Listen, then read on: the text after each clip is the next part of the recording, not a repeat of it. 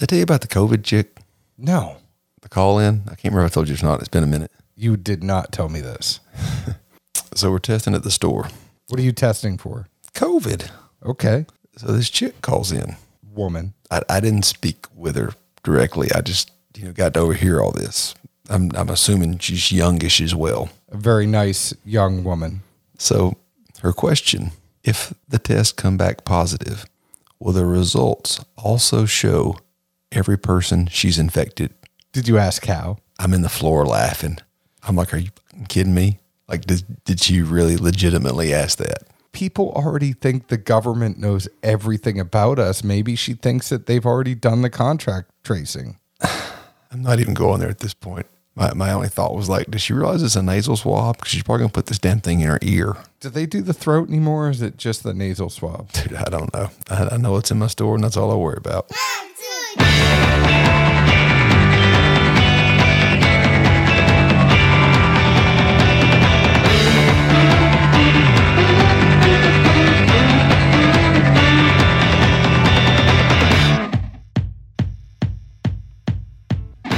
Hello, everyone. My name is John Edwards, and with me, as always, is Zeke Baker, and together we make the Dad's Drinking Bourbon. Wherever you are, whatever time it is, thank you for making us a part of your day. Say hello to the folks, Zeke Baker. Hello. You are alive. You are in the flesh. You are here in the studio. It is a Saturday night. We are so behind. I want to apologize to everyone. We did not get an episode out last week. So you are going to see a lot of episodes coming over the next few weeks because we have to make up for the ones we missed. Yeah, you're going to have lots of tally marks on your board. I am. And I was telling you about Sophia's tally mark board before we got on here. We will have tally marks that we will need to put up for the number of shows we do a month. Just don't ask me to play tummy sticks. Never playing tummy sticks with you. Never. Ever. I can't believe you even just put that thought in my head. It's never happening. Maybe you and Geek Shaker will play tummy sticks. See, the difference is I'm not going to think about that line ever again. You can even ask me about it. I'm like, what are you talking about? Geek will think about that line. But about 1 o'clock, it's going to be in your head later. No, it won't. By that point, I'll be a couple deep, ready to go to bed, snoring logs.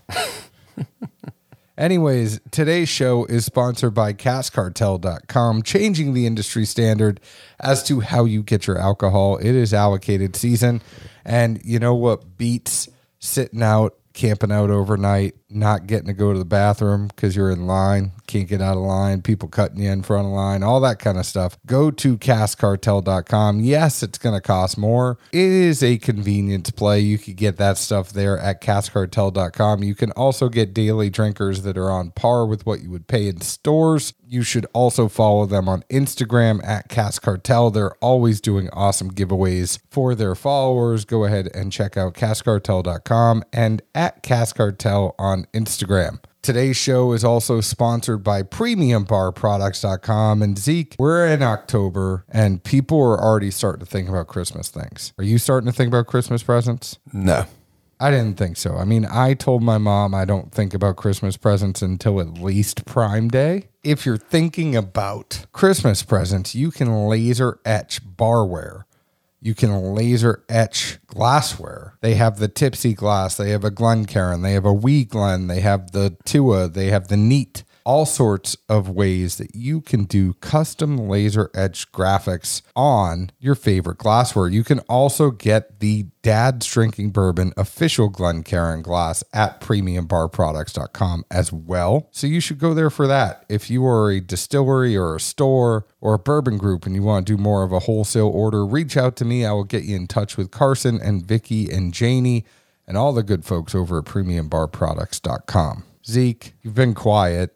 I was trying to integrate you into that stuff, but you've been very quiet. What you been doing over there? Well, my first thought was very simply, especially with younger kids like we both have, that's way too fickle to be buying something this time of year. If they like it today, by then they're going to be like, what is this? This shit was yesterday's news. Like, what is this, Dad? You bought me this? Oh, that's why my mom is saying that she'll buy the boring stuff like clothes and things like that. I mean, that's almost a crapshoot.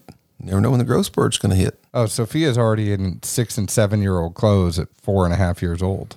I mean, you're mid-30s and there's T-shirts I see you in that the sleeves used to fit, and now they just don't seem to.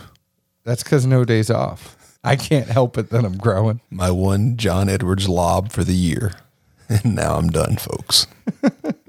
Anyways, we are drinking Parker's Heritage Heavy Char Bourbon. Everybody looks forward to the PHC release every year. Last year, it was a Heavy Char Rye. It was a sleeper. If you remember last year's, I'm just going to throw this out there for you. We had it. We kind of liked the Cornerstone a little bit more. And then if you remember in the beginning of this whole quarantine mess, we did a show with Luke Castle and Brett Atlas, and they said, go ahead and try it again. And we did, and it was great. And if you let it have some air and really open up. So I almost was a little bit worried about this because we just got this a couple days ago. We got a media sample from Heaven Hill. So thank you for sending that our way. I kind of wanted to open this a little bit longer and see what was up. But initial thoughts, I'm asking you kind of for a pregame before we taste it. Well, my initial thought would be that, at least from what I remember the most about last year's PHC and then also Cornerstone Rise, was that at 50-50, those two things really complemented each other well. I have to applaud you for that because that was something that you came up with. You were the first one. I think it made it to a board somewhere and somebody else tried to take credit. And I go, no. It was Zeke Baker that first said do half and half, Cornerstone and PHC, and it was incredible. Well, thank you, good sir. I will give credit where credit is due. You are still an asshole, but sometimes you are a savant. For life. Thought-wise here, A, did they lay these down the same time as the rye? Like they just get a whole bunch of heavy charred barrels and like, well, if you do one, you got to do the other. Did they even taste them first, see which one should come out first, or just like which one was easier to roll out of the rick? I think they were aged a little bit differently. This was 102 barrels aged on the 6th floor of Rickhouse Y. They used char number 5, where regular Heaven Hill is normally char number 3. It's 78% corn, 12% barley, 10% rye, bottled at 120 proof. It's 10 years old, 60% ABV, and the MSRP is $120. Interesting proof as well. I mean, I would assume barrel strength was, somewhere in that range, but it is still funny, like you say, whenever you see just a big round number, like, did you guys just throw darts at the board, whichever one hit what you went with? It's something that always gets me about these releases. And just to go back to something that you said, Zeke, the Heavy Char Rye was 8 years old that was released last year. So that was $150 for the 8 years old. It was a level 5 char for the rye. It was 8 years and 9 months on the 7th floor of Rickhouse Y. So it was actually a floor up. But depending on when you bottle, 8 to 10, 1 year apart release-wise, it's possible-ish. It's possible-ish. Another thought I have, especially remembering last year, was when Heaven Hill sent out the email promo about it, and you could go to the website, and they had a pretty good little interactive slide set, showed all 5 levels of char on wood. And seeing that level 5 char, I mean, that damn thing was cooked. I mean, it's sort of like you have a fire, let it burn out that night, whatever, and you come back the next day and you're kind of cleaning and tidying up, and then you see that just 1 or 2 pieces of like basically coal that were wood that are now left there. Like, this is what that level 5 looked like. I mean, they are flat out like cooked. You got lines all through it, not bubbled up, but kind of that raised surface area, whatnot. I mean, it felt some heat. And it makes me wonder because some of that old Buffalo Trace experimental got all the way to char number 7. These are at char number 5, and you see the char and you're like, wow, that's a lot. I can't imagine going more than that, but that's a different show for a different day. Yeah, and I guess my only tidbit there would be, so if and when, at what point did chars become somewhat universal or measurable? Because at some point, somebody had to say, that barrel's charred. How you know? It's charred. The thing about char, though, is it comes down to the amount of seconds that you are burning it for. Where it's a char number 3, char number 2, char number 4, 5, 6, whatever it is. It's just the time. That's all it is. It's not going to the level. They're not measuring it saying like, oh, it's gone this far into the stave, therefore it's level 4. It's just the amount of time that you're burning it. Yeah, but who, make sure all these fires are the right temperature, and who does quality control on that? I'm just saying, I thought there's got to be some variance. It's getting hot in here. So let's talk about the bourbon.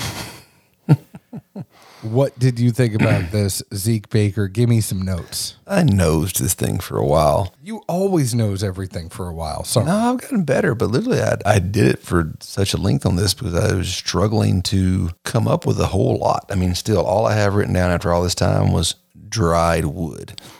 And it's just very well dried out wood, like something you'd want to have if you were going to build a fire out back. I mean, you go to the wood stack and you find some stuff that's been there for 2 or 3 years. It's been split for a while and it's just been sitting out in Mother Nature doing its thing. But that's all I got nosing this thing. What did you get on the taste and the finish? Palate wise, this is a little bit all over the place. I'll warn you ahead of time. I always like these when you do that. So my first thought was very simply not Heaven Hill. I don't know. It just didn't overly remind me of a Heaven Hill profile. Without going into forever notes process on this, I just put down that I felt like the normal profile seemed blanched over almost. There was a singe at the back end, and then the char kind of moved in. Definitely, as you sip this a few more times, the finish becomes more and more noticeable and a much bigger aspect, I think, of the profile. To me, the char presented as a heat or a warmth, but not necessarily a bitter bite type thing like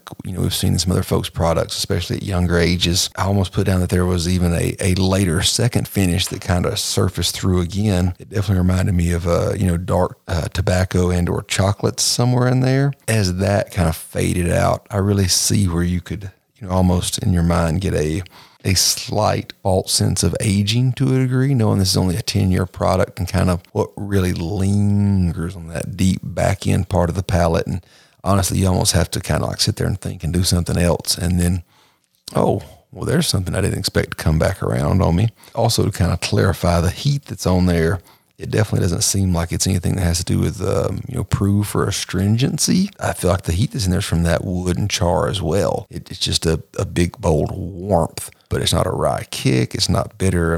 Not to beat the dead horse. It's unique in the way it presents itself. It's interesting that you say things the way that you say things sometimes, because one of the things that I was thinking overall as I was drinking this was this kind of drinks to me more like a rye than a bourbon. Even though I know it's a bourbon mash bill, I know it's bourbon that was put in there, but it's got a spiciness to it. A little bit of pine, I noticed, maybe even a little wintergreen. Like I got a little bit of wintergreen and pine on the nose, but I said this is kind of like the Spinal Tap of bourbon at Heaven Hill. When he's sitting there and he's talking about his amp and he has 11 written on there and he goes, well, now normal amps go to 10, but yours go to 11. And he's like, yes, but these go to 11. And it's just one notch higher. And what I did was I poured us an Elijah Craig B520. And I sat there and I nosed them side by side. And it just seemed like a little bit more of an amplified nose than I got from the Elijah Craig Barrel Proof. Not saying the Elijah Craig Barrel Proof was not as good. It seemed amped up a little bit. And I would say that almost on the taste as well. I got pepper, pine, char, vanilla, tobacco, and leather. And as I listened to you say things, the char almost kind of gave it a false sense of age, where these notes that I got in there, I would normally expect from an older Heaven Hill product. I think I got these in there because of the char. I think that extra char does a lot more than people would even give it credit for. It's crazy. So what notes you got? I said notes. I said rye, spice, wintergreen, vanilla, and pine on the nose. And I said pepper, pine, char, vanilla, tobacco, and leather on the taste. Okay. That's what I said. I said it all. Oh, I heard the nose part, and then you tuned out. You went somewhere on a tangent. No, like literally you lost me when you went to the Elijah Craig, and I was like, hold on, which one is he saying is what? And that's why I was over writing down. No, the char was a little bit amplified to me over the Elijah Craig Barrel Proof, because I remember when we first took a sip of this, it was like, man, is this really that good? Is it that much better than an Elijah Craig Barrel Proof? I remember we first took a sip of this, and it's like, well, it's kind of bourbon. Does this remind me of anything that's bigger than a barrel proof? And it's more amplified, but is there that much of a disparity? I thought the biggest difference in the two between the Elijah Craig Barrel Proof and then the PHC was simply Elijah Craig Barrel Proof was much more robust and definitely much more of an upfront on your tongue profile. As soon as it hits, all your notes are popping and you know what they are and you're getting them. Whereas this really drifts to the back pretty easily, and I won't say unnoticeably, but it does move to the back for me, and then just kind of has much more of a subtle linger, finishing aspects to it. I guess could almost get missed if you don't really pay attention to them. And that was the bigger difference for me. And then, nose-wise as well, I felt like the Elijah Craig kind of jumped out of the glass a little bit more. I get all of that. So what kind of release stats are there on this bad boy? Looking at the press release. Sad day on the stat guy. Let's down the stats. No, it didn't have it. I looked at this stuff. I gave you all of the stats before. I never heard a release number, so I just assume you omitted it. Well, they didn't have them. Oh. So you know me better to know that if there were release numbers on here, I would have given them to you. Hey, you might be playing games with your heart. You never know. Quit playing games with my heart.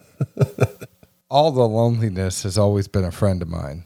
I don't even know where that's going. I'm leaving my heart in your hands. I mean, I'm assuming these are more song references, but me and boy bands are very limited knowledge.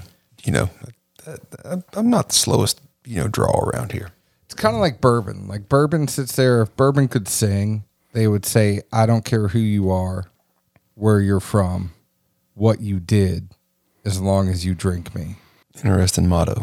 I will say, while we are on the topic of Heaven Hill, they have been dropping out some pretty good bombs, so to speak, lately off the TTB boards and other places. I guess not boards, but people posted on boards they see on TTB. You mean all that select stock?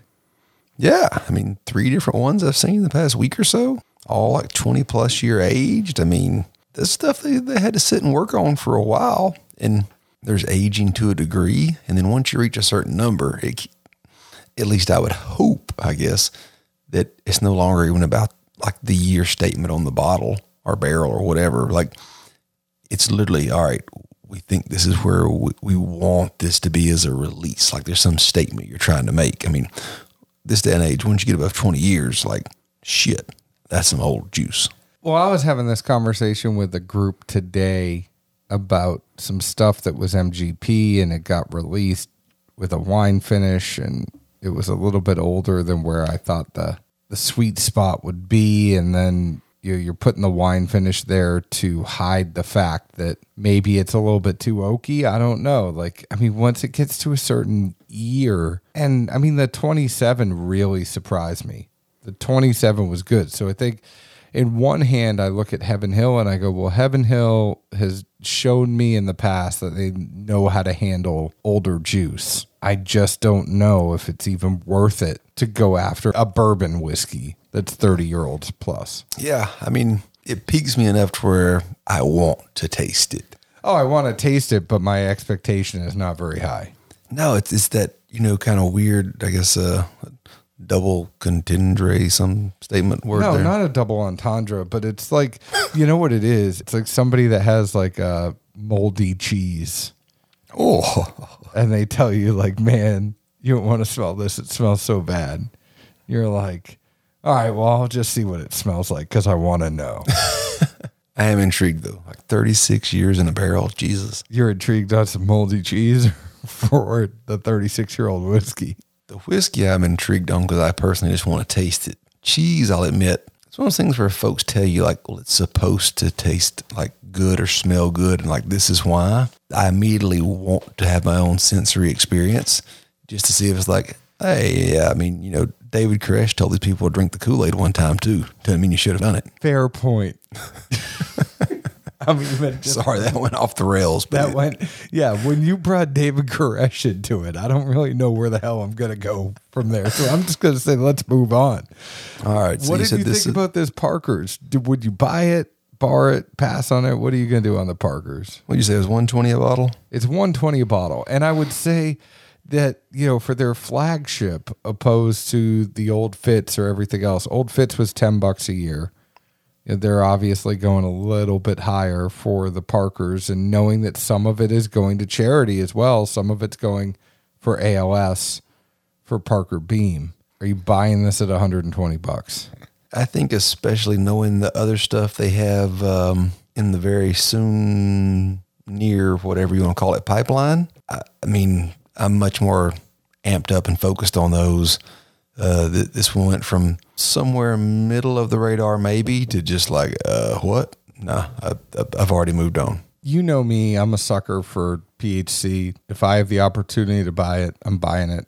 I love Parker. I love what this stands for. I love the charitable aspects of it. The whiskey is probably more of a bar for me, but if I have the opportunity to buy the bottle, I'm buying the bottle. Plus $120 for the Ferrari from the line. I'm saying of the Heaven Hill line, this is their big release every year is the Parker's Heritage. Well, and without going too far out down the path or dragging this on too far, and I'll even toss this to you because you're more familiar than I am, but looking back at all the previous releases, if you factor in the past 2 years, do those really seem as novel, as much of an experiment, as much as kind of a one-off as those older versions did? Because at least from what I can think of off the top of my head, those were much more, not your standard run-of-the-mill. The variations were more significant, whether you liked them or not.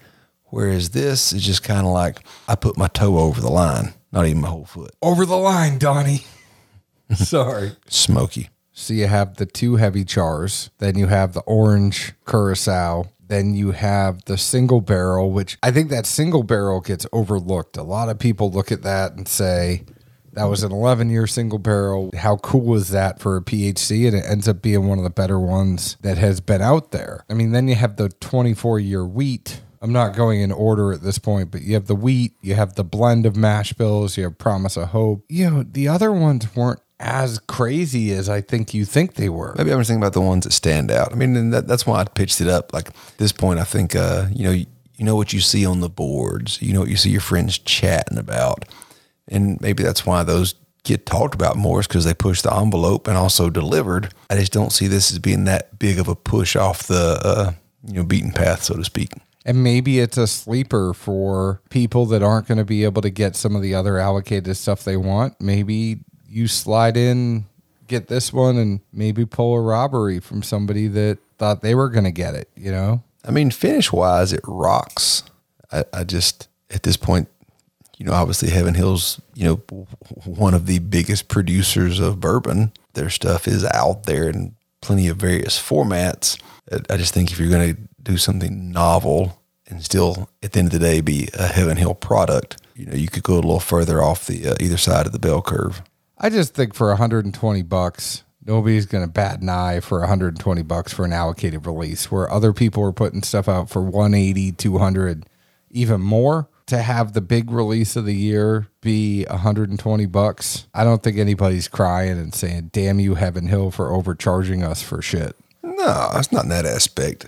So it's like, if you have $120 and you're interested in stuff, go ahead and buy it. Because if this is going to be $60 a pour at a bar, I'd rather just spend $60 more and buy a bottle. It's like we talked about, why don't these things get staggered out? They know it's coming. Why not do Heaven Hill Select stocks? Spread those 3 out over 3 or 4 month intervals. Put this at different point. Like, I think we all wish that things moved from allocated being a 90-day, 120-day window out of the year to spread it out, spread the love. So Zeke is a pass and wait for Heaven Hill Select stock. I'd bar it for conversation. I wouldn't feel bad about it. I mean, I don't per se need to have it at the bar at this point, but some of those select stocks.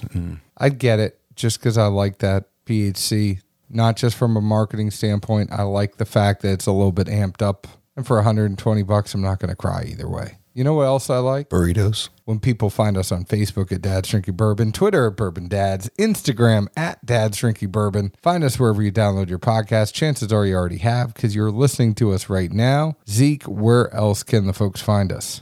Good old Nashville, Tennessee, and maybe a few other fun spots in the next month or 3. Thanks again to Heaven Hill for sending this our way. Cheers. Ciao.